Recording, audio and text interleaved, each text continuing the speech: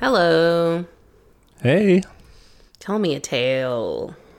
today we're going to learn the modern history of communism in Nepal. Oh, okay. So modern tale. When you say modern, do you mean it the way that like art majors mean modern, like art history? Where do they draw the line? I don't know. They're like 20th century is modern. They're like, ooh, it's a 19. I mean, yeah, that's where we start our story, is in the 20th century. I just mean it's not going to be the whole history of Nepal. This would be too much. It would. This itself may be too much. It may end up being a two-parter, but hopefully not. We're going to try. We also may be interrupted by a foster kitten. She's climbing all over you. Yeah, it's quite wild. So hopefully she doesn't destroy anything. If she interrupts the recording, we'll post a picture of her as tribute. Yeah, that's the plan. She has to do community service, which is letting people look at her. If you're cute, that's how you get to do community service in the commune. Mm-hmm. Pretty easy. I don't know. We probably shouldn't make people do that. Not people, just pets, like if your dog fucks up. Yeah. All right. So this is going to be situated in a brief overview sort of history. All right. Because a lot of our listeners, including me until I was doing this research, don't know much about the history of Nepal. I couldn't tell you pretty much anything about Nepal. Nepal, do you know where it is? Like south of India? Pretty close. It's north of India. Oops. But it's near India, which is, better than a lot of people could do. I was getting it mixed up with Sri Lanka because we had a priest from Sri Lanka. Yeah. South Asia, but different direction. So the history definitely won't cover everything or even most things in any sort of detail. It's going to brush past a lot of important people if you're familiar with Nepalese history. You're like, hey, where's that guy? Yeah. Yeah. Not here. I'll mention some people, but not nearly everyone. It's just enough historical context for the main focus, which will be communism in Nepal. We'll be focusing on the communist parties, their mass revolutionary movements, and how Nepal, spoiler here, goes from an absolute monarchy to a people's multi-party democracy, where the overwhelming majority of parties are left of center. There we go. That's what I wanted to hear. Yeah, what kind of parties, right? Yeah, right?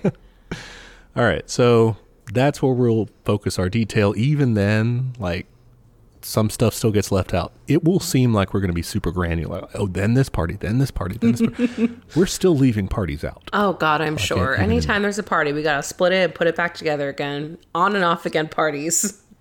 Yeah, I might have, by our release date, I might have drawn out a little family tree sort of chart. That'd be great. Here. I might not, though. I've kind of put it off. It's a lot. Okay, no worries. So we'll see. We'll cut if needed. No promises. Yeah. So anyway, if you're not an expert, hopefully this is a good overview. If you are, I'm trying. Tune in for another detailed look later, maybe. I don't know. There's lots of interesting things that we could get into more detail with.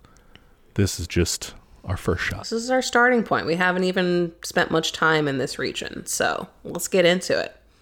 All right, so we're going to start out the story in the Rana dictatorship. Okay, that sounds bad already. Yeah, so this was from 1846 to 1951. So those of you counting at home, 104 years of this Rana dictatorship, which is a time when you do have a monarchy, but the monarchs didn't have any real power.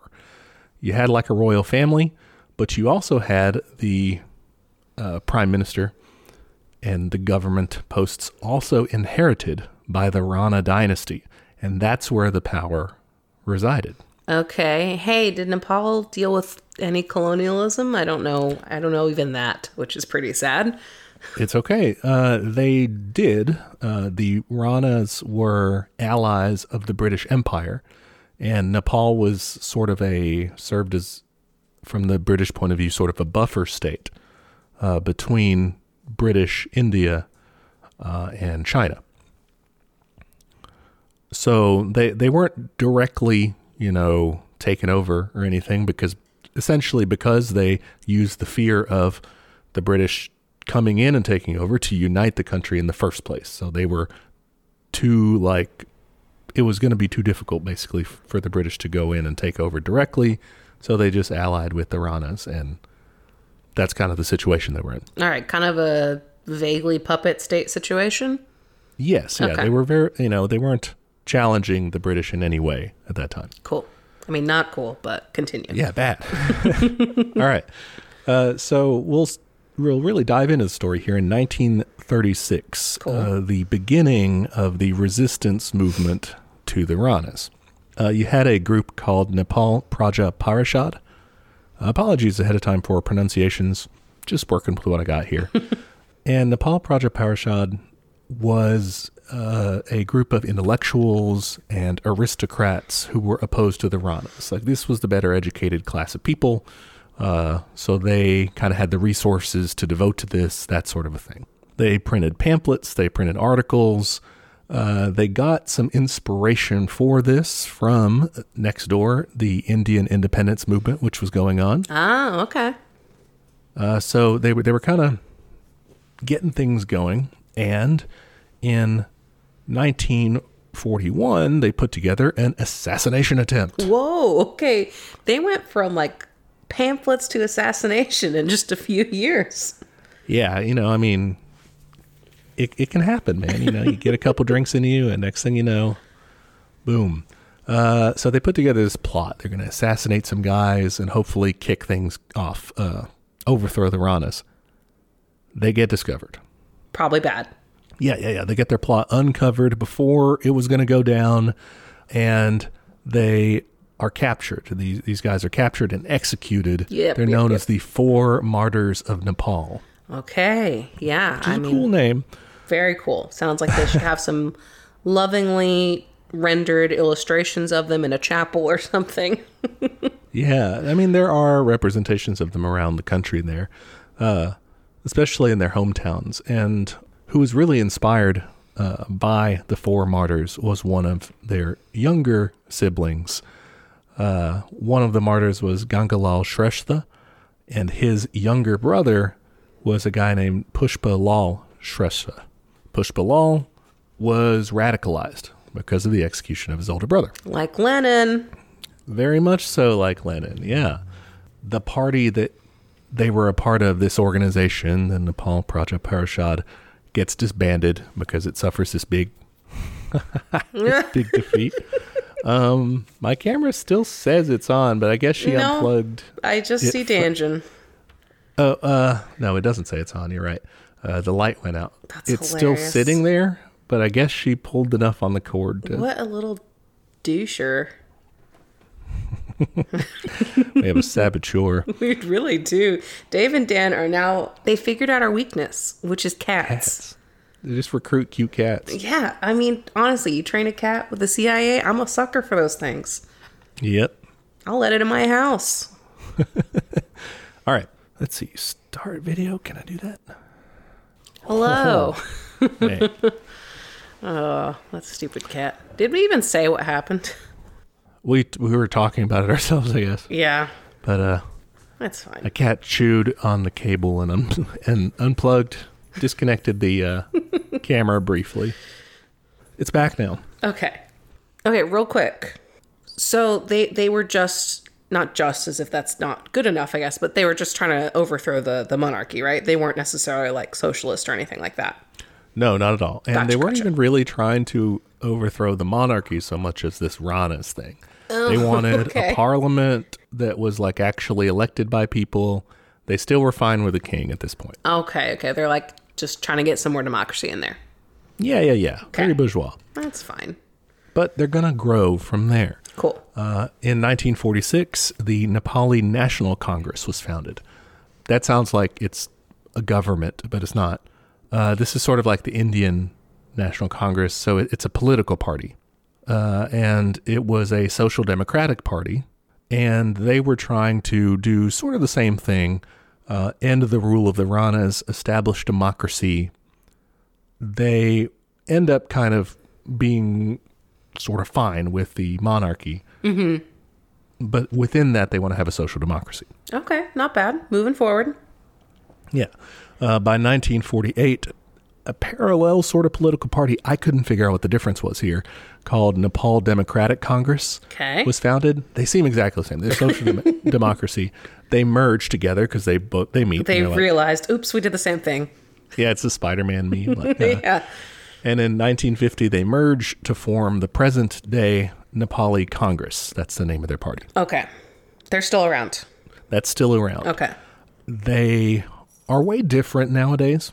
We'll see over the course of this that they moderate. And nowadays, people sort of level a accusation that they are more centrist, more, even more like third way sort of thing of like radical centrism, you know, more pro-austerity and pro-neoliberal shit. That sort of thing. Okay. So a long way from the roots. Yeah, but it is cool that they're still calling themselves, you know, it's a social democratic party and was for a long time actually genuinely that. Yeah, that is cool. Their party platform, for example, in their cool old days, called for an armed revolution to overthrow the government. It's pretty fucking cool. Yeah, I mean... Can you imagine the Democrats get out there, Joe fucking Brain, all right, guys, here's what we're going to do. I'm pro-gun. I want to use the guns to get rid of this stupid imperial estate, Mac. Someone leans over and is like, you're actually the government right now. What? Never mind. Takes these backseats. In 1947, Nepali Congress, they weren't quite merged yet, so I guess the Nepali National Congress still, they fomented the Biratnagar jute mill strike, which it was at a jute mill. The workers there were treated like shit, so they went on strike with the encouragement of these party members. And yeah, it was like a general strike in that area. The military came in and crushed the strike and arrested 6 of their leaders. And they marched them to the capital. Capital city of Nepal is Kathmandu. And along the way, people came out to see them and were generally in support of them. This kind of recruited people, radicalized people on the path that they took.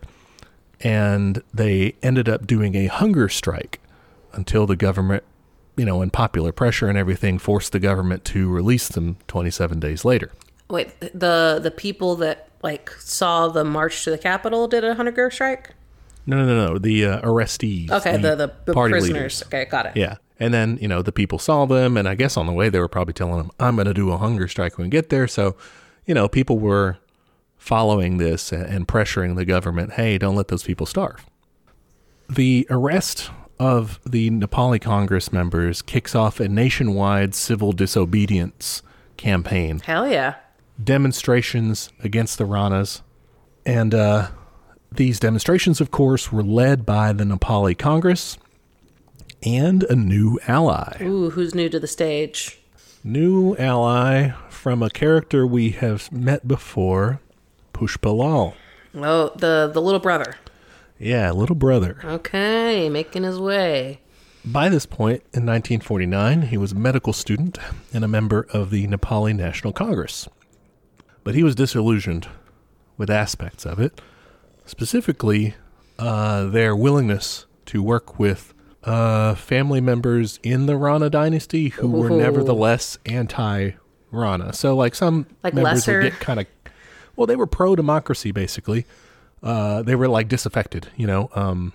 They were shut out, or someone else was ahead of them in the line, and they were like, "Fuck this, we don't like it." The minor Ranas. Yeah, basically. But he was kind of like, they're Ranas. I mean, yeah, I can't trust them, you know. And he joins a Marxist study group. Oh hell Classic. yeah! Love a You know study he's group. going down. Yeah, he's choosing the dark side path now. And he was there along with fellow future communist leaders Keshar Jung Rayamaji and Manmohan Adhikari. We'll mention them later as various, like, oh, they founded this, they founded that. Right now they're all on the same team. They're studying Marx. They're reading up on it, and they decide, you know what? We ought to start our own political party. Okay. So they start the first of many parties we're going to learn about in this episode, the Communist Party of Nepal. Great. Simple. Classic. Simple, classic. If you want to, you could add something in parentheses afterward. Like what? And they're going to do that repeatedly. Okay. So it leaves room for customization. Great. You just like keep tacking onto your flag. Yeah. You just like sew a new part on. Yeah, so it was a dedicated Marxist-Leninist Communist Party aimed at overthrowing the Rana regime. Everyone hates the Ranas. Rad. Love it. So they team up. They're a different thing, but they team up with Nepali Congress against the Rana government. They obviously aren't just wanting to do what they want to do. They're more radical. They want a full-on communist revolution. But of course, I mean, this Rana shit sucks. So why not team up with these guys to help get shit done? So the campaign continues to escalate. And it's kind of funny. It has the encouragement of the king, King Tribhuvan. Okay. Is he like, well, I don't have any real power. I would like to get rid of these guys too. Kind of, yeah. He's sort of tired of being sidelined. He's generally seen as sort of a reformer. And he's in favor of still a monarchy, but a constitutional monarchy. So that's King Tribhuvan. And so in November 1950, this kind of is a catalyst to things going down here. The king, he fucks off to the Indian embassy. He just leaves? Okay. I'm taking my my kids. We're going to the Indian embassy because we're annoyed with the Ranas. They keep messing with things. Okay. And they keep holding me down, kind of, And so the Ranas, they're mad. In his absence, they crown his 3-year-old grandson as king. Okay, cool. And everyone's like, this is stupid. They start protesting this against the Ranas. They're in, they like the king. He's pretty popular. And the Nepali Congress says, hey, we're going to kind of take a cue from the communists here. We're going to start a liberation army. Whoa. We're going to start an armed uprising. Fuck like yeah. we were talking about doing before. So they do that. This is called the Revolution 1951, led by the Nepali Congress and the CPN, the Communist Party. And it's pretty brief. After a few months of conflict, the Liberation Army is in control of the countryside, and then the Ranas really just hold the capital. They got him pinned. Yeah, they're getting closed in on. February 8th, 1951, they sign a tripartite agreement between the Ranas, Nepali Congress, and the king. And they agree we're going to have an elected constituent assembly. This means that some people were going to elect to put together a constitution within 2 years. The king is going to still be in charge with an interim government until that happens. And that government is going to be split. We're going to have half Ranas and half Nepali Congress. Okay, that sounds like a fight in a box. It really does. They also agreed to free political prisoners and disarm rebel groups. So, temporary fix till you get a real constitution. That's see. The plan. Yeah, it doesn't last long. In 1952, there's a revolt. Okay, they had a 2-year contract and they waited a year. Yeah. Okay. They at least waited a year. It's a branch of the CPN, the Farmers Union. Okay. Which is the farmers' wing of it. Mm-hmm. They were like, this is bullshit. Land reform. We want it. Yeah. And it's not happening. They wanted to redistribute landlords' land to the peasants. Totally. Always want that. And they wanted the government to include the Communist Party instead of just Nepali Congress. And they wanted to exclude this pro-monarchy party called the Gorkha Parishad. They were like, those guys, they're losers. We don't like them. Keep them out. Totally. Kick them out. Bring us in. And so they occupied an airfield, a radio station, the post office, the telegraph office in the capital. And then they just get wiped. The military swoops in, mass arrests of their leaders, and they get banned. Altogether. And that's not just the farmers' wing, that's the whole party. The whole party gets banned. Okay. Yeah, so no more CPN, they're banned. It's kind of funny, though, their members, the party's still pretty popular. Mm-hmm. They're illegal, but members, clandestine members of the party still win seats in local elections as independents. Okay. They're like, everybody knows. Like, yeah, okay. Yeah. So, I mean, including like the mayoral seat, like not just little great. tiny. So they're pretty popular there. In 1956, by this point, tensions kind of cool off since the revolt. The CPN leadership is less anti-monarchy. You know, they're less riled up about that. And Parliament is less, pissed at what they did. So in agreeing for saying like, okay, constitutional monarchy is fine, the Communist Party gets unbanned. Okay. So they're back in the game. Okay, so by this point, have they got a government together? By this point, they are about to. Yeah, Okay, They're okay. still in kind of working through interim governments appointed by the king. In 1959, Took a little longer than 2 years. They were supposed to do it faster than this, yeah. And we'll see that's not a problem of the past, as we'll see later on. So in 1959, they get a new constitution, constitutional monarchy. They get a general election, and Nepali Congress wins the vast majority of the seats. They win 74 out of 109 seats. Yeah, that's a lot. The right-wing party, the Gorkha Parishad, gets 19, Well, fuck. and the communists get 4. That's not enough at all. It's not really great. Not a good first showing. No, what happened? Well, it depends on who you ask. For instance, Wikipedia says that the CIA assisted Nepali Congress. Of course. It doesn't elaborate. The source, It just says they did it. yeah, literally, it's just that one line. The source that is on there that's cited is an academic paper. I linked it in the notes if anyone has more expertise here. Because it doesn't specifically cite Nepal in the paper, but I assume that the sources that it's talking about, because it's talking about, oh, we got this data set of like when countries do foreign interventions in elections, and they talk about like, oh, like when the CIA funds a party or trains operatives or does smears against the other guy or threats or whatever, these we count in our observations here. So I assume that one of the, cited things is Nepal, if this is the source they cite. Anyway, I believe it also because, Why they would wouldn't you? prefer. Yeah. It's not like they really, really love a social democratic party, but it's better than a communist one. So Nepali Congress wins, fair or not fair.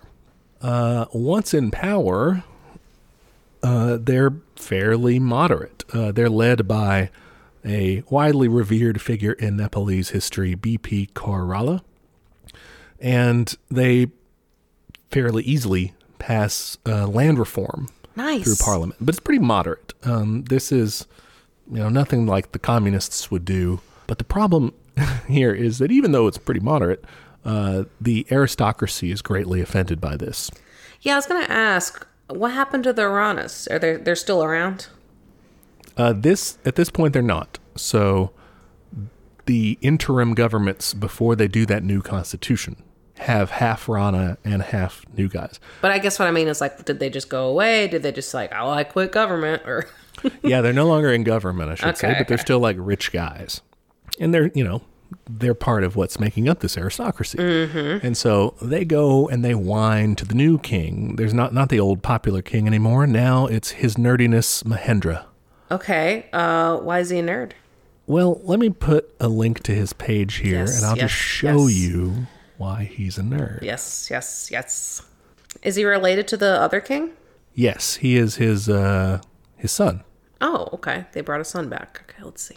Oh, he kind of looks like Bernie Sanders, Bernie Sanders, but opulent as fuck. yeah, I could see it. Young Right? Bernie Sanders. If you're like just glancing at it. Even in like the color one that they did down here. All right, let me scroll. Oh, yeah. Now he looks like a kind of a major good look. nerd. Yeah. Yeah, I mean, the cloak is fabulous. So that's linked for you Patreon subscribers. Or just look up Mahendra. Just Google. Yeah. So they go and whine to him. They're taking all our land. They're giving it away. I don't blah, like blah. it. I'm not as rich. Mahendra says we can't have that. So he does a coup. Okay, on his own government? On his own government, his own country. I mean, I guess that's how most coups are. Yeah, you usually don't coup in it. Well, Well, if no, you're US, I guess, yeah. Never mind. Dave and Dan are like, hey, Come on. Yeah. we do our best.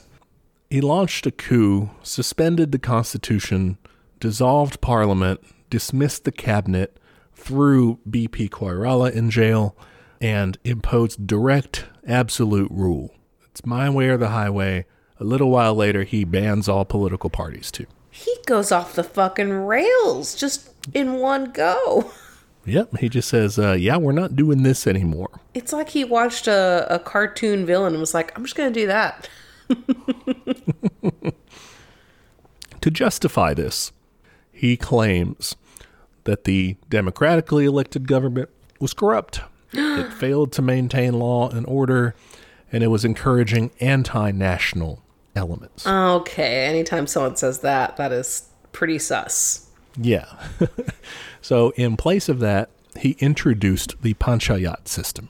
All right, what's that? So in the panchayat system, you would have no parties. You ban them. I mean, you can't have them. Yeah. You'd have direct rule by the king, an absolute monarchy supported by the army and the bureaucracy. All right, so we went backwards. Yes. There was a 4-tiered structure from the village to the town to the district to the national, what was called the panchayat level, like a national assembly situation. And villages would elect members locally, and then those bodies, like your state legislature, would vote for the national guy and so on, up the chain. But within this, there is no criticism of the system allowed or the monarchy allowed, and everything that the national panchayat passed had to get royal approval. Okay, so it's bullshit. So they're a rubber stamp, yeah. Yeah. My mouse just died. I got to get a, what do you call it, a USB charger? All right, we need to keep a running list. The sabotage? No, maybe on the Teach Me Communism planning page of all the stupid first day reforms we're going to do under new communist government. Oh, but yeah. We're definitely going to unify all the USB Yeah, that's a things day one. into one thing. It I'm just tired of becomes the a old list of ones. petty grievances. Hey, there was a list of grievances in the Declaration of Independence. That's It's very true. important. So I don't know if they went to USB levels, but you know. let's get back into this. Oh, another part I thought you would like about the panchayat system Oh, good. is that it emphasized as kind of a national goal for the people to be focused on the 3 pillars of national identity. I don't think I'm going to like these. Let's see. If you do, Hindu religion, Nepali language, and monarchy, which alone are not like No. bad to do, but to say you have to do this or else, I think is where Yeah, it's that's not great. The compulsory aspect. yeah, the exclusionary sort of, you know. And the monarchy part, not a fan. Yeah, that just sucks. That one we can just knock that pillar down. Just throw that out. All right, so that was the panchayat system. This was the governing system of Nepal from 1960 to 1990. Hachi machi, that took them a while. Yeah. Well, it wasn't a good one. No, okay. But in the meantime, we're going to cover what the communists were up to. What were they doing? Well, first of all, they were splitting. Of course they were. So-and-so said something bad about so-and-so, and they thought they were too radical, and they thought they were too moderate, and then you had some anarchists come in, like, you know, the usual drama. Yeah, the usual drama in this case. Division had been kind of fomenting there for years, specifically, as you mentioned, between reformists and revolutionaries. Ain't that always the way? Another aspect of this division was the Sino-Soviet split. Oh, no. Okay, was the Spanish Civil War going to show up in this one, too? Just get all the hits? No. That'd be weird. Yeah. By the way, guys. Rises back up. The reformist camp tended to be more pro-Soviet, and the revolutionary camp was more pro-China. Okay, interesting. Makes sense. Yeah. So Mahendra's coup was bad for the CPN, obviously, and the general secretary of the CPN was Kesharjung Rayamaji. He was one of Pushpapal's classmates from earlier. Okay, yeah. In his club. He was reformist, and he bafflingly actually supported the coup at first. He said, yeah, this is good. He actually called it a progressive step. Oh, no. When King Mahendra dissolved parliament. Maybe he didn't know, like, what was next. Clearly, because, I mean, they get banned right afterward. Well, maybe he thought it was a secret socialist king. Oh, there goes my dog. Okay, come on, guys. This is ridiculous. Just trying to record a fucking podcast here. So this was so baffling, in fact, that people in the party started accusing him of having secret links to the royal palace. Okay, could be a plant. Now, I could not find any evidence of that besides people were, some people were saying. Some people say. So at least I include it because it does speak to how messed up of a decision this was on his part. That was very divisive. I mean, the party hated that. If people are thinking you've turned, then you've probably done something a little drastic. Not good, yeah. So once the party is banned, like I said, there's a little bit of delay there. Rayamaji said, oh, okay, all right. We shouldn't have that ban. That's not nice. Please don't do this to us. But he was still in favor of this concept of a guided democracy, of having this constitutional monarch that would basically gradually allow, as people were ready for it, to more democracy. Ugh. That's stinky. Yeah, people did not like this. And so in April 1962, the party splits. They have a meeting and they kick out Rayamaji. And they say, we're going to instead have Tulsi Lal Amatya and Pushpa Lal as our leaders. Here's where we start a very confusing pattern where most of the communist parties in Nepal are going to be called Communist Party of Nepal with something after them in parentheses. Which one's the real Communist Party?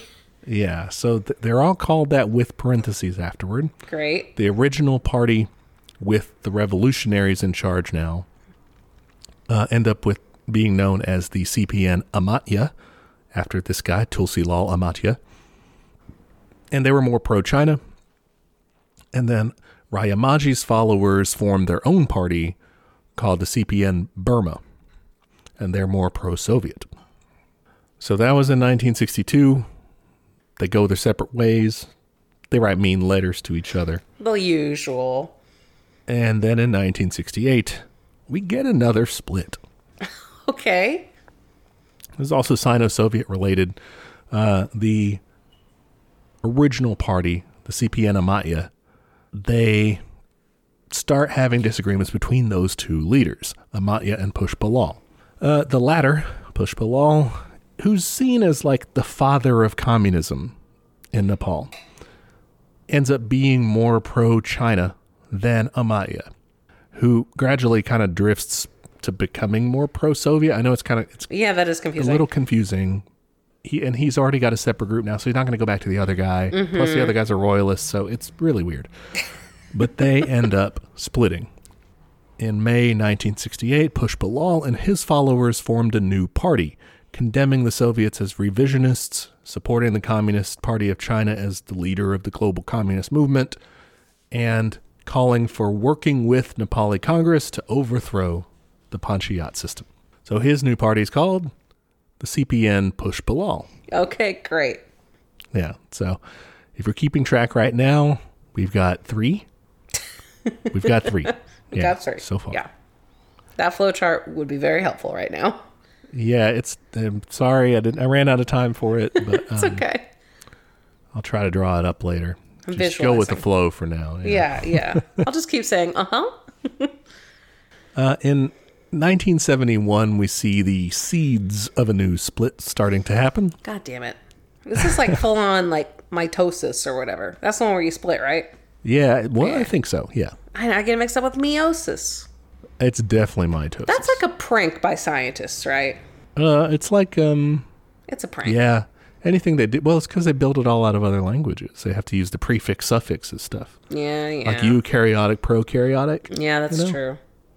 So 1971, some CPN members from before the splits get released from jail. They're called the Ooh. Central Nucleus because, like, they teamed up. They had these ideas and stuff, and they get released from jail, and they're trying to, like, reintegrate basically into the different groups that are there now. They're like, what even happened?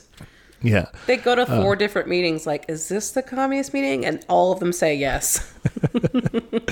So they try first to talk to Pushpa-Lal's group, but they kind of fail to find common ground there, seemingly pretty petty disagreements. And so they and their followers found their own parties. Okay. God, it's just too many.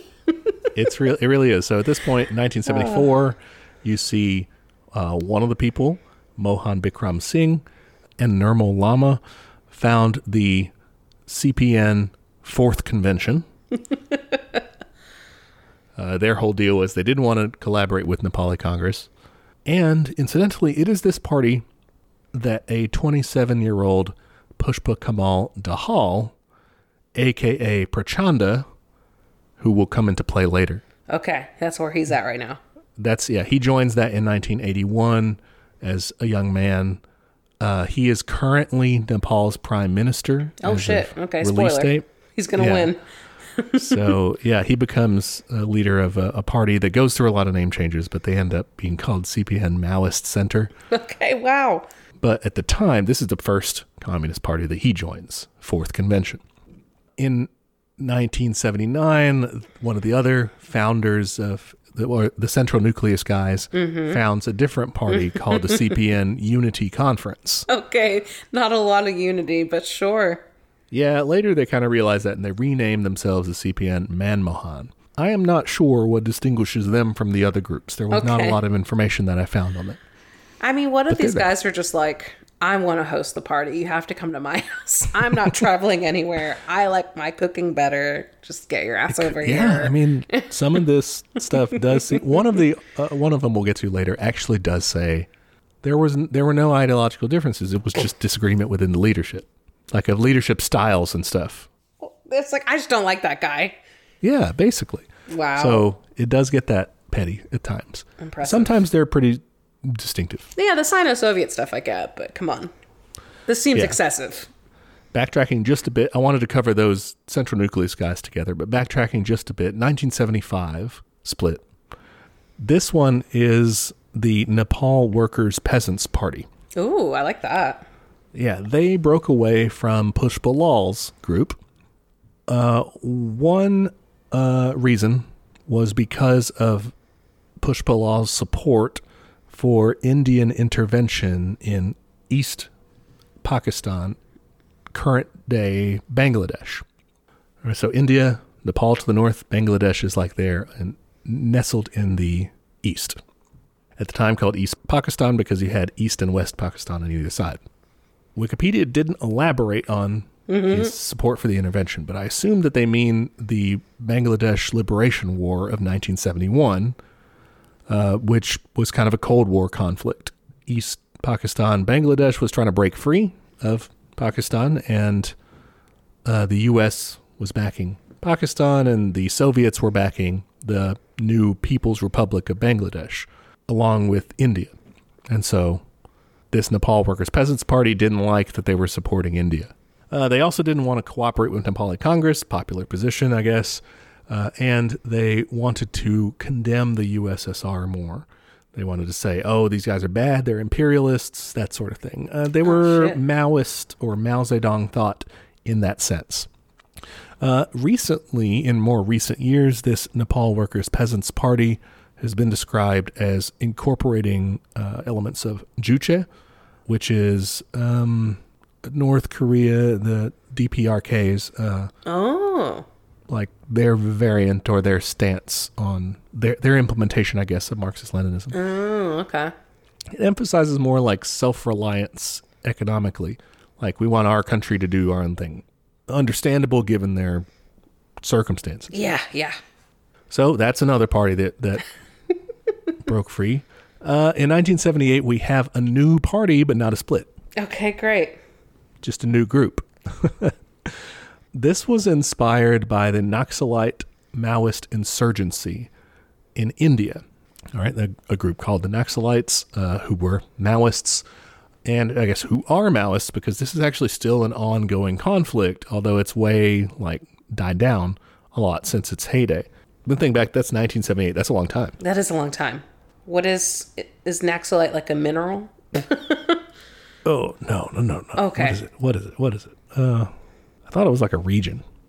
The term Naxal comes from the village Naxalbari in West Bengal, where the Naxalbari uprising of 1967 occurred. Gotcha. Okay. What was this uprising? So that's where it all started. They're, going against the government there. And this party was inspired by that. They founded something called the Nepal Revolutionary Organization, Marxist-Leninist, in 1973 to kind of start organizing the peasantry against feudal landlords. In 1978, they said, that's pretty cool, but let's make our own party, not just be a revolutionary organization. And so they said, a great name? Communist Party of Nepal, parentheses, Marxist-Leninist.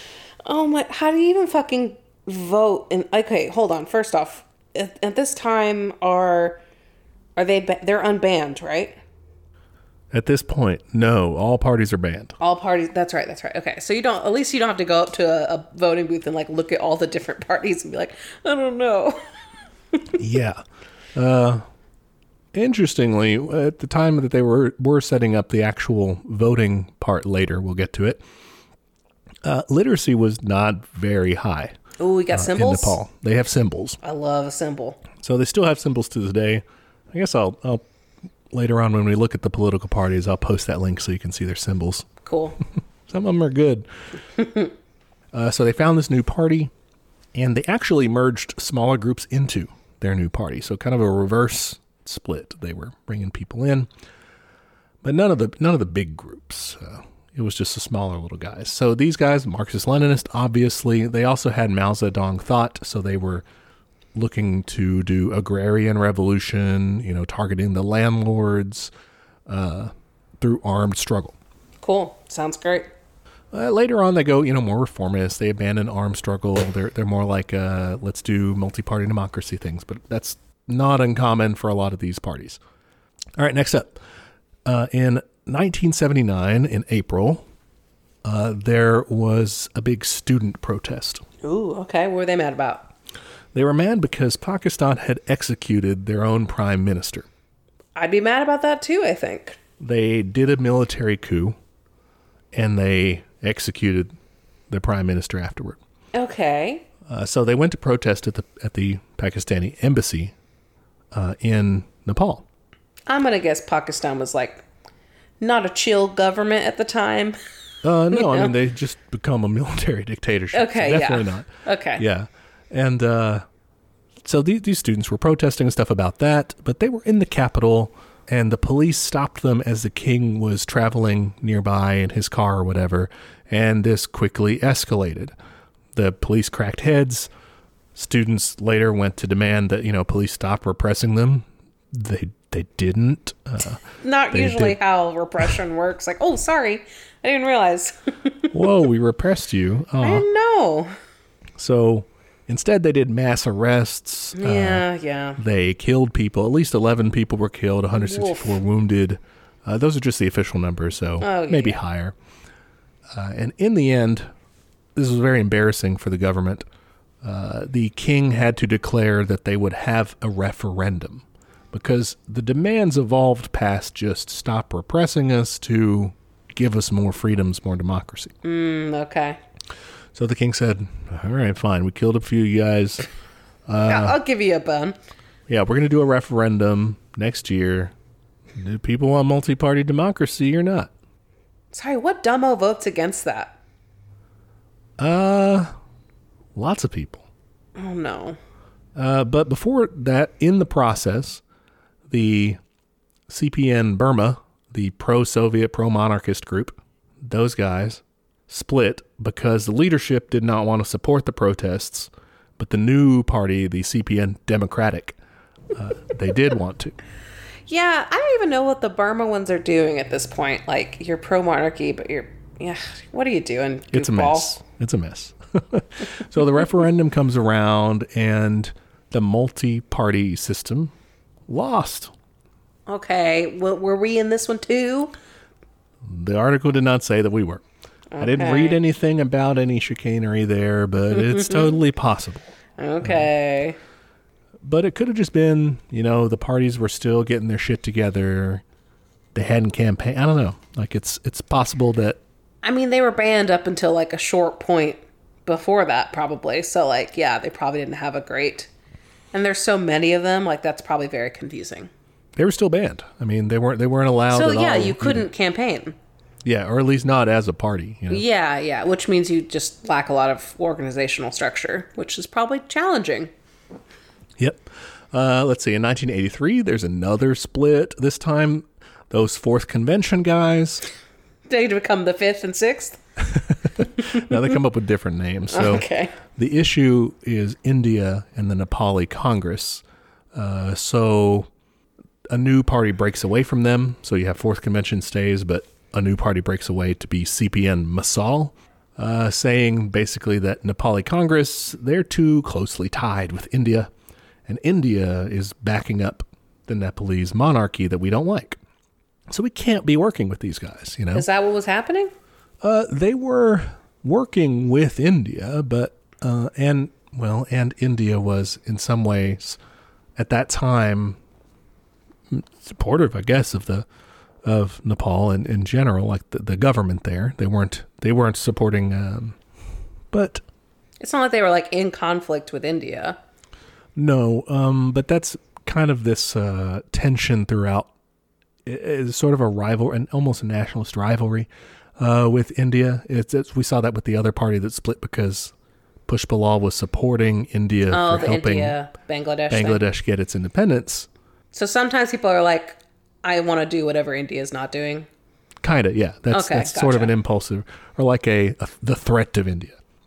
And so Masala broke away. The Fourth Convention people were saying, like, we should still cooperate with them because our main thing is Congress is against royalty and against feudalism and for democracy, and that's what we're going for. We don't care about the Indian question right now. Yeah, it's a step in the right fucking direction. Yeah.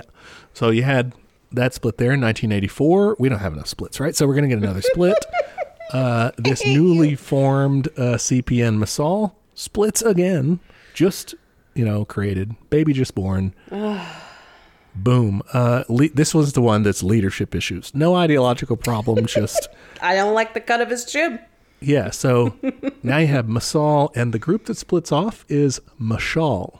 Okay, come on, guys. Now they're just trolling you. They really are just fucking me over here. Eventually, they adopt Marxist-Leninist Maoist ideology, and this is the group that Prachanda, who we mentioned before... Oh, that guy. Will become general secretary of in 1986. Okay. Can I get a pic of him? Sure. Yeah, let me pull him back up. Prachanda. That's good. You sound like a Mexican DJ on the radio. Oh, yeah. Prachanda. That's pretty good. Where is he? Oh, he looks kind of nice. I like his hat. Yeah, it's a good hat. Oh, I like this picture of him at a fucking hammer and sickle podium. That's a good look. That, I think, is during the Civil War. So, that's like wartime. That's why he's got the soldier dude beside him. Okay. Cool. For protection, literally. Yeah. All right. 1987, a little reversal here. We're going to do a merger. Oh, shit. Okay. So, the CPN Mamnohan, if you don't remember, nope. These were the guys. Not at all. These were the guys who were initially called the Unity Conference. They were one of the guys that got out of jail and formed his own party, but it didn't really say why. He was separate. Okay. They merged with Pushpa Lal's group, the CPN Pushpa Lal, to form CPN Marxist. Okay, that one's classic. I like that. Yeah, that's a good name. Not Mashal. Ugh, that's just confusing. But maybe it's totally different in maybe Nepalese, It's like yeah. Mike and Fred, or something. Kind of following the Communist Party tree here. Instead of an actual party merger, this is going to be more of an alliance in 1990. All right, things at this point in 1990 really start to kick off in terms of the democracy movement. One of the things that foments that is an alliance between 7 different communist parties. They team up to form the United Left Front. I am shocked, honestly. Right? Now that everybody's got their little lane to be in, let's work together. Now, I mean, it's kind of... Okay, that's not bad. Yeah, right? Like, okay, we have the right food at the meeting. Mm-hmm. We each get to meet at our favorite person's house. Now let's fucking take this thing down. I like that. Okay, maybe that's what we need to do. Just like, yeah, sure, form your little anarcho-communist, whatever, genderqueer or whatever group you want. Make it as hyper-specific to you, but then you have to show up to work together. Yeah, maybe that's it. I don't know. I don't hate it. So they team up, United Left Front, and what they're going to do is they're all going to, and they've had different positions on this before, but still, they're going to put that aside, and they're going to work with the Nepali Congress, which is still, it's also illegal, like these guys are, but it's very, very popular. Like it's the OG independence. Yeah. Guys, like that was cool, and we had that for like a hot minute. Yeah. For like 10 years, maybe. Was it even that long? No, not quite, because in 1951 so. And then 1960 is when, Wow. They're going to team up. They're going to launch a popular uprising. They're going to end the Panchayat system. Hell yeah. Bring about democracy. So throw this man out. The parties that join up with the United Left Front in order of creation or splitting or whatever: CPN Amatya, CPN Burma, CPN Fourth Convention, the Nepal Workers and Peasants Party, CPN Marxist-Leninist, CPN Democratic, and CPN Marxist. All right, so you got like a lot of the original guys, it sounds like, and then some of the new ones too. Yes, basically a mix of most of what we've talked about so far. They team up Avengers style. We're going to get them. And so in 1990, because of this teamwork, because Nepali Congress is like, okay, instead of like shunning the communists, we're going to actually work with them now. Hell yeah. In 1990, you see the launching of Jana Andolan, which is the People's Movement. It's the first People's Movement, because later there's going to be like a part 2. And yeah, this is the popular uprising that they were talking about. Okay, what are we talking about here? We got some violence? There's violence for sure, but it's not really launched by the people just yet. Oh, gosh. February 18th, they launched the movement. It's totally illegal. The government's like, you guys cannot do these demonstrations and stuff. They do mass arrests. They ban opposition newspapers. They use the police to rough up protesters, all this. Mm-hmm. The huge. Yeah.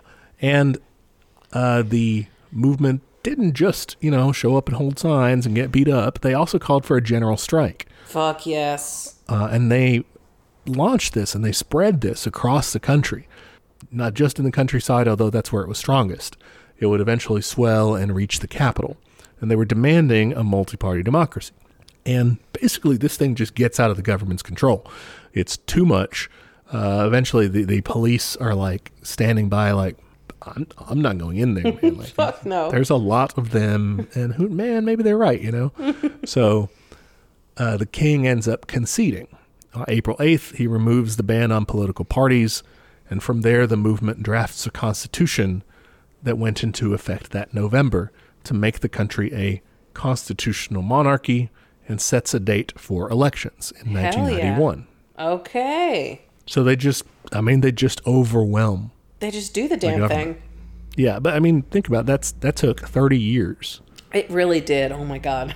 To organize, to get people. I think that's a big part of it. Maybe is like getting everyone comfortable with organizing in their way, and spreading it in their way, and underlying. It's this weird combination of like having differences between these groups and being like, yeah, we don't really like them, or the way they do things because this, but at the end of the day, being able to do, to pull off this coordinated movement.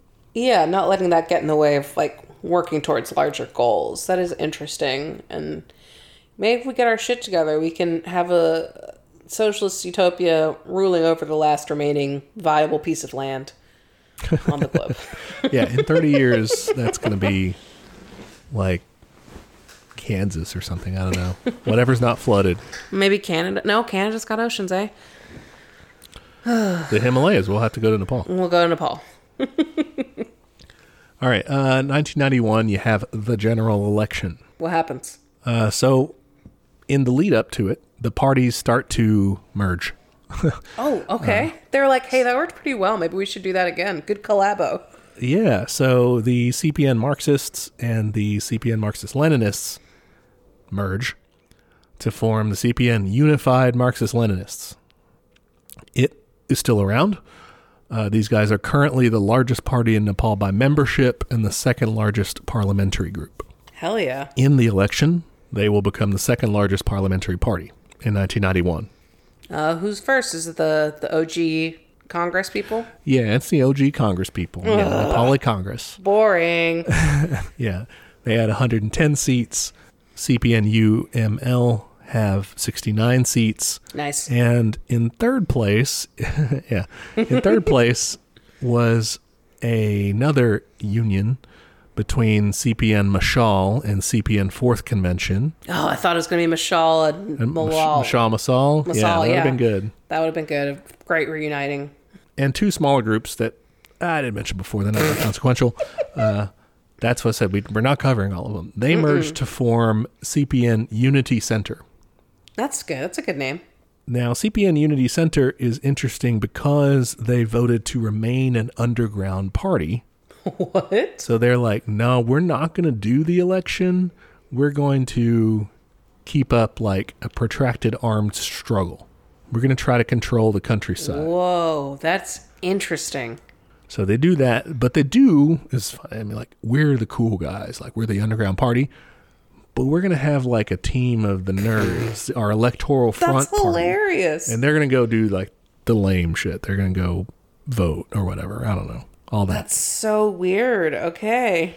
So that party was called the United People's Front Nepal. They really are doing both.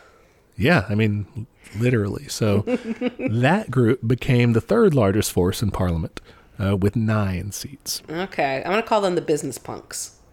Business punks. Nice. Because they get business done, but they still like are punks.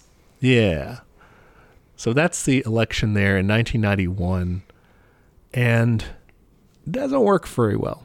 Uh-oh. The government kind of mires along. The economy gets pretty bad. The government's fairly corrupt. And the Unified Marxist-Leninists leading the opposition start, calling for, or I guess actually I think it becomes time for new elections. And they start criticizing, Nepali Congress, saying these guys aren't doing everything we could be doing. I mean, we could do land reform. We could do like running water everywhere. We could do electrification. Cool. We could even make it to where every village has at least one TV. And so they're making these campaign promises when the election comes around, and they win. This is the business punks, right? No, these are the classic. I'm going to call them Marx Classic. Yeah, Marx Classic and Marxist-Leninists. So these guys were called Unified Marxist-Leninists. Yeah, that's right. Okay, sorry. There's just a lot of names. Yeah. They win the most seats. They're short of a majority, but they are able to form a minority government. It's a weird setup. They're the first democratically elected communist government within a constitutional monarchy. That is pretty weird. The king calls the communist into his palace and says, "Okay, comrade, I want you to form a government." What are we doing here? And he's like, "I'm working toward your abolition." Yeah, I'd like you to go away. Is that cool? In 1994, wouldn't you know it, we get another split. Oh my God, guys, we were doing so good for a minute there. Yeah, we were merging even. We're getting shit done. But, there was a little too much unity in the Unity Center. No! And so, ironically, they end up splitting. Do they split based on who was doing reform versus who was doing revolution? Yeah, kind of. I think you can characterize it that way. It's very confusing. Because with these guys, it's Prachanda Okay, yeah. and his followers doing the split. They break away. Gosh. Okay, what's he going to do? They form a new party, very confusingly, also originally called CPN Unity Center. Oh my God. They did not coordinate. Yeah, then they have to do a few workshops, and they actually do several different names. But nowadays, they're called CPN Maoist Center. Okay. I remember that from earlier. Gotcha. Yeah. They were completely underground. So maybe they're like just less electoral than the other guys. They're like, you shouldn't even send in the business punks. Don't waste time. No, we're doing our own thing. Dedicated to a people's war, dedicated to Marxist-Lenin and Maoism. And from their point of view, they saw the monarchy, the government, and the mainstream parties too as feudal forces that we need to get rid of. Including the kind of Marx Classic guys and the other guys on there? Anybody who's doing the electoral game, the Unified Marxist-Leninists, the Unified People's Front, any of that, no. Not good, don't do it. So they start recruiting. They start preparing for war, specifically in the rural districts of Rolpa and Rakum. And their recruitment efforts lead to conflicts with the police. I bet it does. So, in November 1995, the government decides to take action. I bet it was a very measured and chill response, right? Sure. Yeah, sure. We'll They say said, that. Yeah. oh, you're right. Let's try socialism. Hardly. So, what happens here is Nepali Congress takes like 9 months to forget, oh yeah, you remember how we used to team up with the left and stuff? That was cool. And instead, they form a new alliance with a Hindu nationalist constitutional monarchist party called Rastriya Pradhantara Party. Never trust a liberal. They'll always turn on you the first fucking chance they get. Yeah. So they turn on them, they team up with these guys, and they say, oh, we're going to do a vote of no confidence, and boom, they oust the Unified Marxist-Leninist Party. Oh my God. Who let you get back into Congress in the first place? You little bitches. It's so, it's not a new election or anything. It's just maneuvers. Just a bloop here. Now we're teamed up with these guys. Haha. Cool. So the new government is led by Nepali Congress's Sher Bahadur Deuba, who is still around in Nepali politics. He has since served 5 more terms as prime minister, most recently in 2022. Oh, shit. Okay, he's still going. Yeah. Is he still shitty? I don't know what he's doing lately. Probably, if the Nepali Congress is characterized as neoliberal now. I have to assume. But Deuba acted swiftly. Said, we're not going to have these Maoists getting into conflicts with the police. Of course. So, he sends in more than 2,000 armed police to carry out something called Operation Romeo. It sounds like they're going to woo them or something. It does a little bit. Come on back, baby. But what he does, they go out there to crush the Maoists. They target political workers. They target teachers. Those goddamn teachers, you can't trust them. Yeah, they're something. I don't know. Scum of the earth. Definitely suspect. If you're trying to run a decent law and order society, You gotta get rid of them. There's mass arrests, and there's widespread human rights abuses, too, including torture, including rape. There are 12 deaths associated with Operation Romeo. And the brutality of this actually backfires on the government and helps to radicalize locals and people. Not just, people who were fairly anti-monarchy and stuff, but who kind of saw Nepali Congress as a decent moderating force. Mm-hmm. They're like, oh, fuck, if they can do this to us, that's not okay. Yeah, so it garners a lot of sympathy for the Maoist movement. And that's when, just a short time after that, February 1996, I'm going to call them CPN Maoist Center. At the time, I think they were just called CPN Maoist, whatever. Sometimes I'll just say the Maoists, but... That's fine. I get it. Yeah. The cool ones. You can just say the cool guys. The cool guys. They gave Nepali Congress an ultimatum. Oh, hell yeah. And they said, basically, you're going to do these 40 things by That's this a lot deadline. of things. You said 40, 40? 40. Oh, wow. do it by this deadline, we're going to launch a war. We're going to launch a protracted people's war, what becomes known as the Nepalese Civil War. Interesting. Okay. What are some of the highlights on these 40 things? Some of the highlights include a new constitution with people's democratic system. Pretty good. Okay. Yeah. Land reform. Love it. Guaranteed employment with unemployment insurance.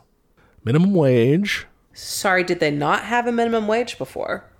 The things called for it, so I don't think they did. Sounds like maybe not. Wow, okay. No homelessness, free healthcare and education, universal access to drinking water, roads, electrification, stop colonial and imperialist NGOs. Sure, yeah. Abolish privileges for royals. The wording there was weird because I figured they would just say abolish royals, but maybe they were trying to give them a They weren't like, chance. we don't have to kill them, I guess, but... Yeah. Make Nepal a secular nation, end patriarchal exploitation and discrimination against women, Great. and end racial exploitation and suppression. Okay, I'm into all of this. Unsurprisingly. There were lots of other stuff there, and some of it seemed less important than others in the big context.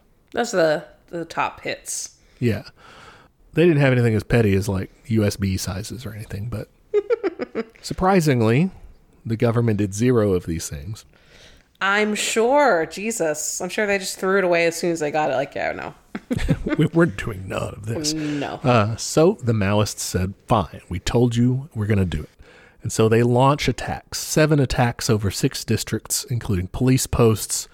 There was also one on an agricultural development bank where they destroyed a bunch of loan papers, I guess the farmers had. So, yeah, pretty cool move there. I'm in support of that. Cool. And so, yeah, this launches the Civil War. Newer listeners, if this is your first war with us, just know that we're not that big on military stuff. You know, we'll kind of cover broad strokes and the political developments mostly. Heat of the battle, that's not so much us. All right, overall trends of the war. The showdown is mainly between police forces. Later on, the army will get involved too, and the Maoist insurgency of the CPN Maoist Center. Outside help to the Nepalese government came from India, Pakistan, the U.S. What a colorful crew getting together. Very good. All friends here. The U.K. Belgium. Okay, don't know what you're doing here, but sure. They just sold some weapons. Okay. And China. What? China? Boo. Get out of there. Well, when people criticize China as being reformist and things like this, you know, especially in that Deng Xiaoping era and the immediate aftermath, this is what they're talking about, this kind of shit. Yeah, that's bullshit. Or that's part of it. They're like Maoists. That's what you're supposed to be. Come on, get with it. That's what you're supposed to be. But, I mean, they deviated very far from Mao after his time. All right, got the super friends over here. Yeah, all pumping up the regime. And it follows a similar pattern to the earlier struggle where the government controls the main cities and towns, and the Maoists are better able to control the rural areas. Some highlights. We'll start with 2001, June 1st. Great. What happens is not great. I think, even if you're, from our perspective, this is still a pretty big tragedy. Crown Prince Dipendra, so heir to the throne, goes into the royal palace, or I don't know if they're sitting down for dinner or what. There's no security around. Goes in, shoots and kills his father, King Birenda, his mother, Queen Aishwarya, and 7 others of the royal family in the royal palace. Whoa. And then he shoots himself in the head, is declared king while comatose from the wound, and then dies 3 days later. What the fuck? Yeah. What happened? It's very mysterious. The most accepted, I guess, theory is that he perhaps was mad at his parents who disapproved of a woman that he was wanting to marry because of her difference in station, and that he was maybe going to be forced to renounce the throne to do that. Some people suspect foul play because, like I said, there wasn't any security there, it doesn't seem. His uncle, who ends up succeeding him, Gyanendra, was not there. They did an investigation afterward. It took like 2 weeks. It found nothing. Another weird thing about it was that he shot himself in the left temple, but he was right-handed. Okay. Prachanda, the guy we were talking about before, the current PM, at the time claimed that there was CIA involvement and involvement of Indian intelligence. Yeah. And there is a lot of conspiracy theories and stuff like that out there. Yeah, I mean, geez, it sounds like some fucking MK Ultra shit. Yeah, it remains a mystery. Overall, I think that's... I wouldn't want them to go out that way. I would just want them to leave. Go into exile, Yeah, that's particularly horrible. Or be torn to shreds by, like, the masses, but not like that way, Yeah, like, we're not, like, pro, patricide and matricide here. Like, Jesus, that's rough. Yeah, overall, the effect, though, just... we're not just talking about it because it's hideous, but it seems to have played an important, but I don't think decisive role, just did kind of change the minds about making the monarchy less popular. Okay, because it was like, well, that was fucked up. Maybe we shouldn't have those people in charge. Right, it was very shocking. The new guy who comes into power is way less popular than the king who was killed, Birendra. He was pretty popular, actually. Mm-hmm. That's a nerd boy's son? I think so. Let me see. Father Mahendra. Yeah. Yes. Okay. And Dipendra was also supposed to be pretty popular as well. No one liked this happening. The Maoists actually called a ceasefire like after this happened, and there were peace talks briefly, but they couldn't agree on anything. An armed conflict resumed pretty soon thereafter. It's in 2001 also that the CPN Maoist Center made an ideological declaration. Ooh, okay. They said, we are not just MLM, but we are MLM Prachanda Path. Oh, okay. We got a new path. Yeah. So this is partially inspired by the Shining Path group in Peru, the guys who synthesized MLM in the first place. What? Okay, I didn't even know about these people. So yeah, this is a whole other thing. This is part of what got me into this. Hey, let's not do this. Let's do Nepal. Okay. But the guys who synthesized MLM, their party was called Shining Path. Interesting. They were in Peru, and so Prachanda Path is sort of an homage to that. All right, new skill tree has been unlocked. What's this new path? Essentially, it's sort of like, Mao Zedong thought or Marxist-Leninism. It's applying it to the specific conditions. Yeah. Nepal. Yeah, and just saying these conditions, here's what we're doing that we think works, sort of thing. So probably peasant heavy and definitely armed revolution. It's sort of an evolution on MLM from their perspective, saying like, yeah, we're doing that, and we are also coordinating with all these different groups, and we're also pushing toward a people's multi-party democracy. So in the end, we don't really want to do like one vanguard party sort of thing, which they kind of get accused of being revisionist for that way, because, your hard line will say that's not good. I think it's fine. I mean, again, we've talked about this before. It depends how your party is run. If your party has a healthy democratic system where everyone's involved, fucking sure. If it's not, maybe go multi.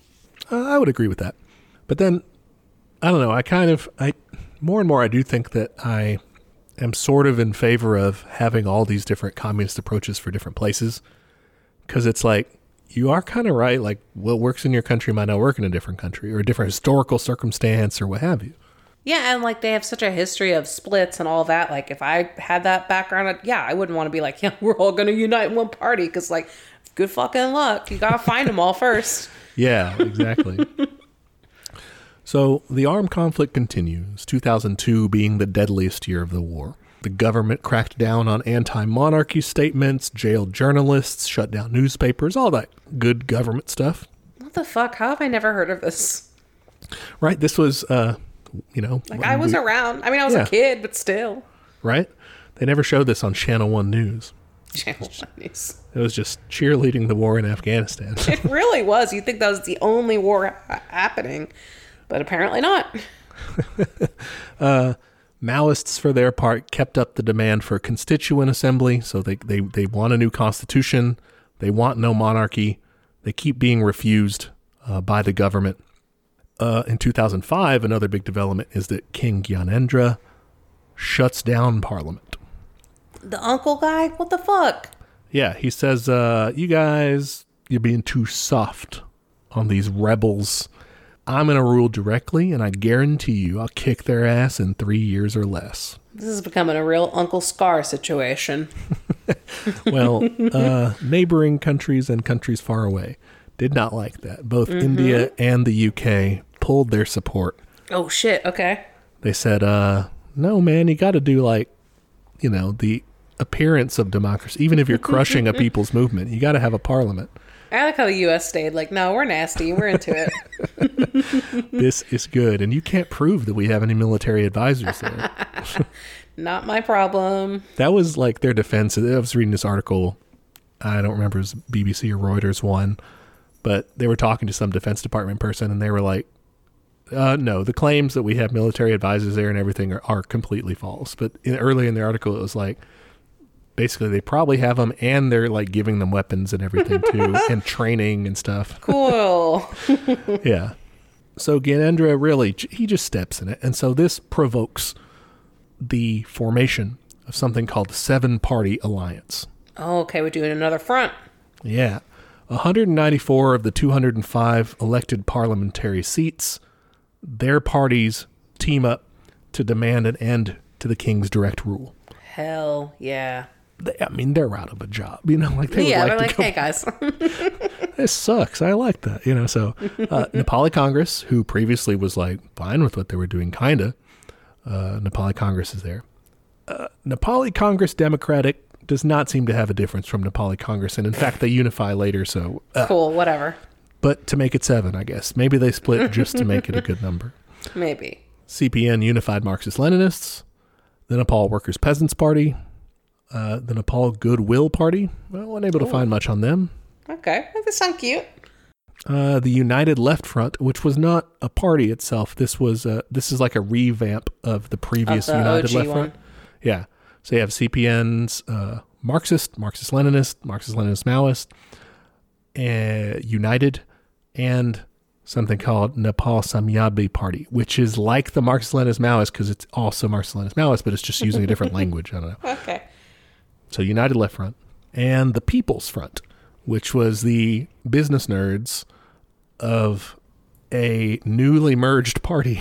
CPN Masal and CPN Unity Center, they got back together. Oh, okay. Good, gotcha. And they formed a business nerds group called the People's Front, which was, so their new party was called Unity Center Masal.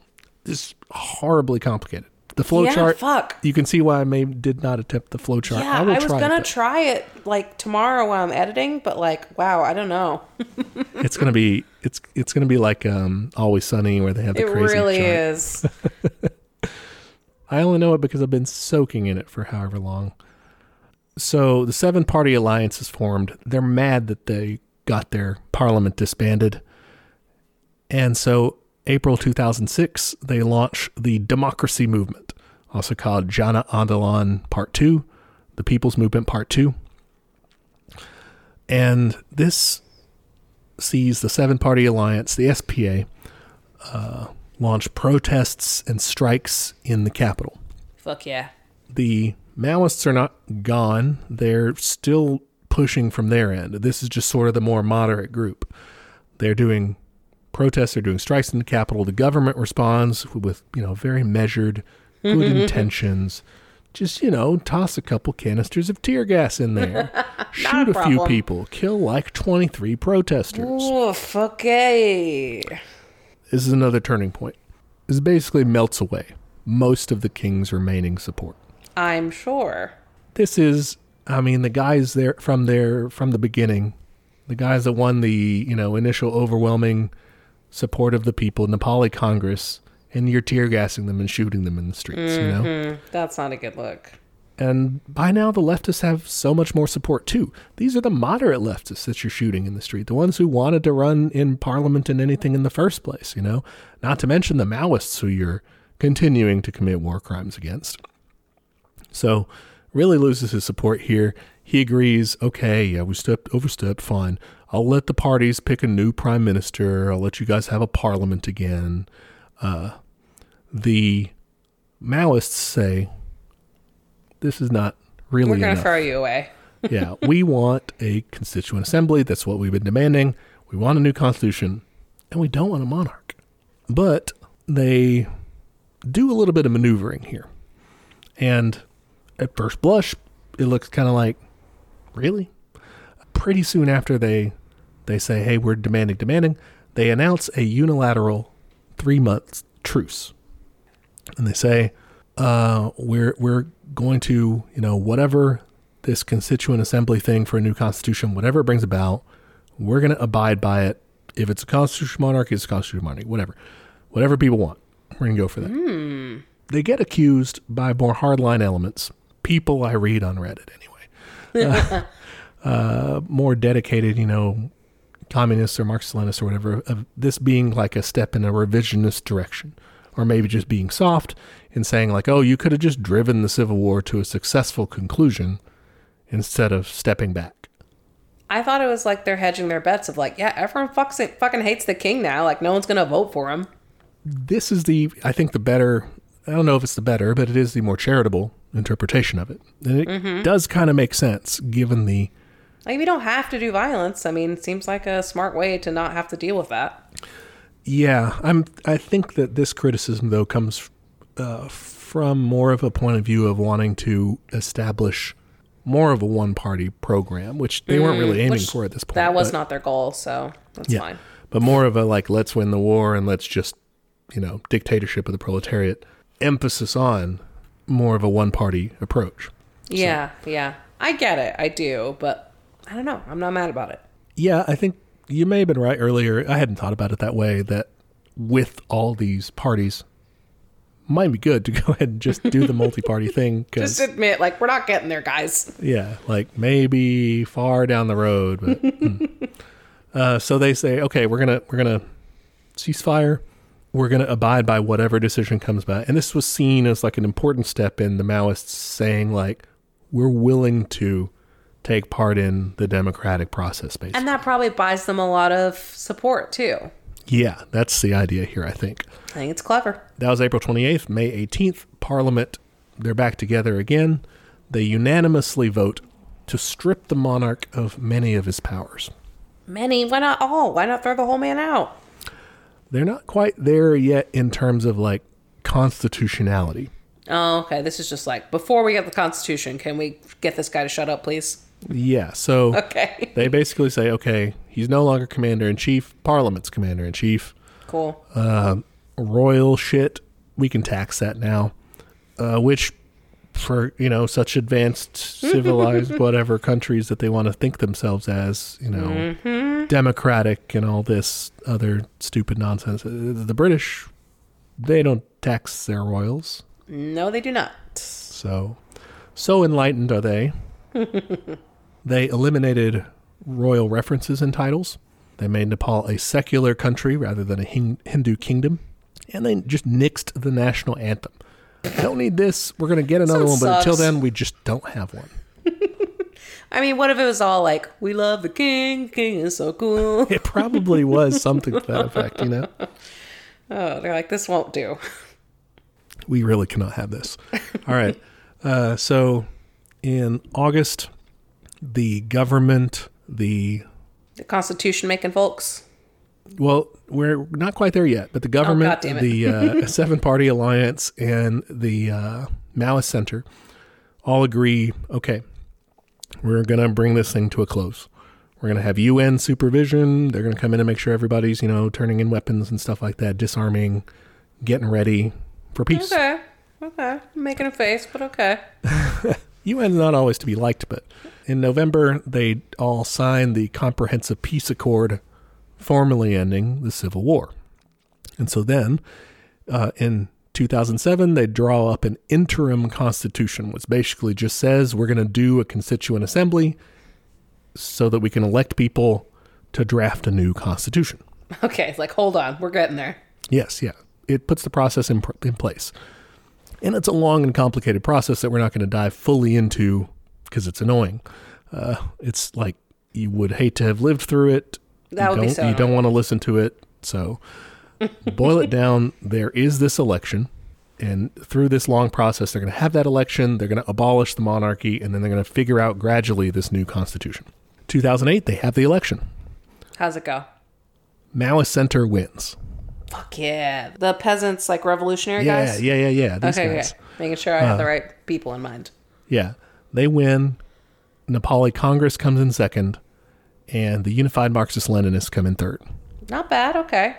Yeah. What have we had? A socialist, a communist party. Oh, I know. Very good. Don't get me wrong. We had a communist party come in third, and they were not even the best performing. No, not compared to the Maoists. 220 seats to 110 seats to 103 seats. Wow, that's really good. Yeah. And even, like, the middle guys, like, they're not great, but, like, at least we're not trying to bring that fucking king back. Yeah. At the time, they're, they're social democratic. They're getting worse by the day, but, like, Not bad. they're not I'll right take wing. it. Exactly. They made some pretty big decisions already, so I'm into it. So Prachanda goes from being a Maoist rebel insurgent to prime minister. Prachanda!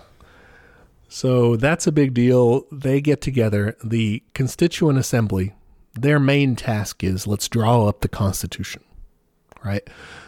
They meet together, but they're like, we need to knock something out first, and that's this damn king. So we're going to vote now. Can we just kick this guy out? Basically, that's what they decide. They're like, we're empowered to make the new constitution. We're empowered to do that. So we're going to vote to declare Nepal a federal democratic republic, and we're going to abolish the monarchy. Fucking finally. The vote is successful, 560 to 4. Poor guys. And they give the old king 15 days to leave. Hell yeah. Like the palace. I don't think they actually they kick him were, out. like, altogether. exile. Okay. Yeah. And he agrees. He gets the fuck out.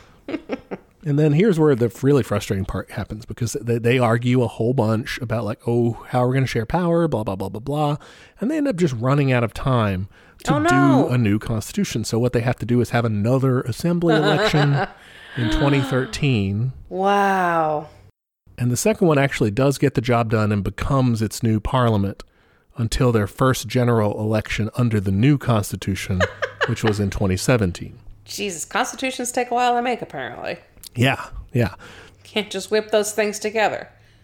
But that's what they have now. It sets up, a democratic system of government with, an impressive array of political parties.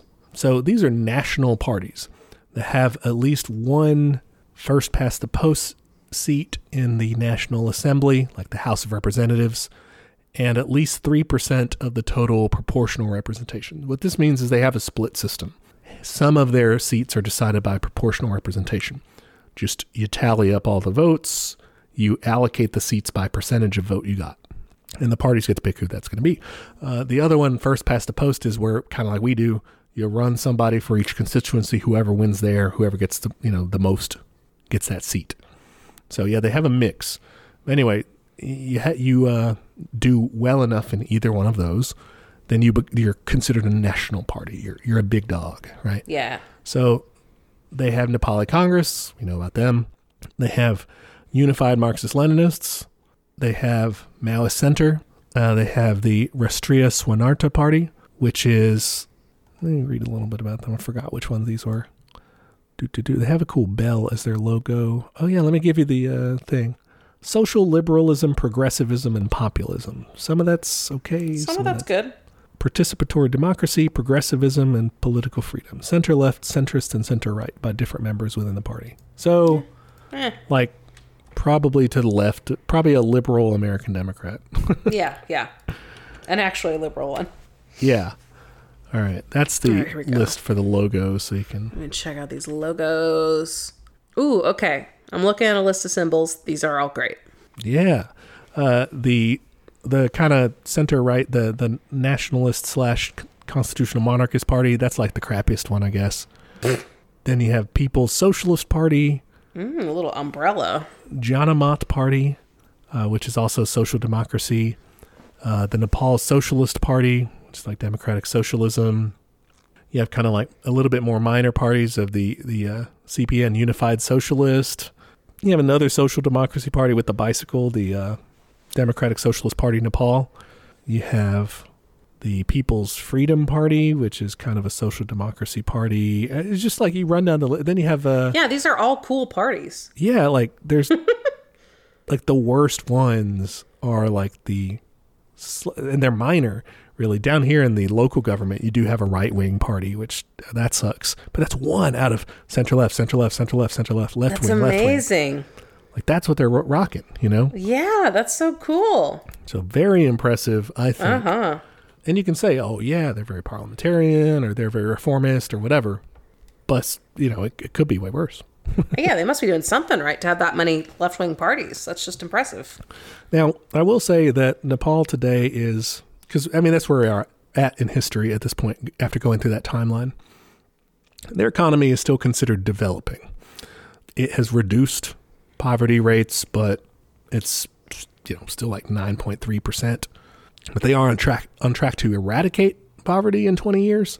You know, considering that that's even a goal for them is impressive. For real. Compared to us, we seem to be seeing how high we can rack it up. Truly. Inequality, I thought this was funny. Wikipedia was like, they struggle with inequality. The highest 10% of households control 39.1% of the national wealth. That's and the cute. lowest 10% control only 2.6%. That's really fucking cute. Yeah. I mean, I'm not going to endorse that and say like this No, I'm not saying it's good, but that's adorable that you're concerned about it, Wikipedia. Yeah. So our own editorialize. Our own Federal Reserve data for the U.S. in 2022, they have no interest in making these numbers any better than they are, or any worse than they are, rather. Our top 10%, what percentage do you think is that? Oh, God, like 99? That's a little high, yeah. But okay. Our top 10%... Definitely in the 90s. Our top 10% only has 68% of the wealth. What? Yeah. Okay. We have, it's like I said, we have too many millionaires and stuff. Too many people who are in that like top 50%. Yeah, okay, like that's where you lose a lot of it. But anyway, top 10% have 68% rather than 39%.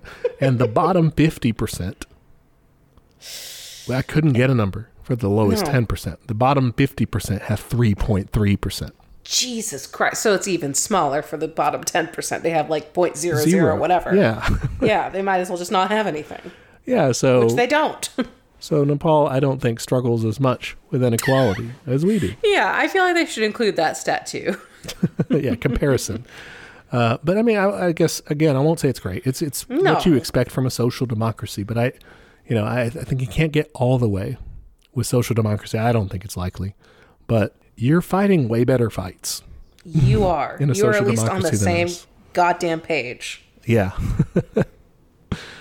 But that's the brief history, the brief story of how Nepal got to where it is today. Like I said, they still struggle with a lot of stuff. I mean, they had a long civil war. They had a long dictatorship that kept holding them back. So I think it's impressive the extent to which they've advanced. And their political system, whatever its flaws, still, I think, might have some lessons for us, too. Yeah. So, I mean, you talked briefly about the economy, but, like, are there any other, like, are they working on those improvements that they mentioned in that, like, big list of 40 things? They are, but I don't know the amount of progress that they've made. I mean, this is all very recent. Yeah, it's not so they haven't had a whole lot of time. I think literacy has somewhat improved. They've, from my understanding, made improvements in healthcare, but like just not to where you would want them to be. Is the life expectancy has increased, infant mortality has gone down. So the classic, I mean, the classic when the communists take over, just weird, just less, not as much, but yeah, I don't know. I think that they are to be commended for the struggle that they fought, even if it's kind of incomplete, I think. I think so. I'm really curious to see how they develop. I mean, this is interesting because it is so recent that, like, I'm just like, oh, what's going to happen? Because, like, you know, we've talked about, like, Kerala, and we've talked about, like, Vietnam, and we tend to see the backslide of socialism. Like, that's kind of more the timeline we're in right now. So I'm really curious to see what happens in the future with these guys.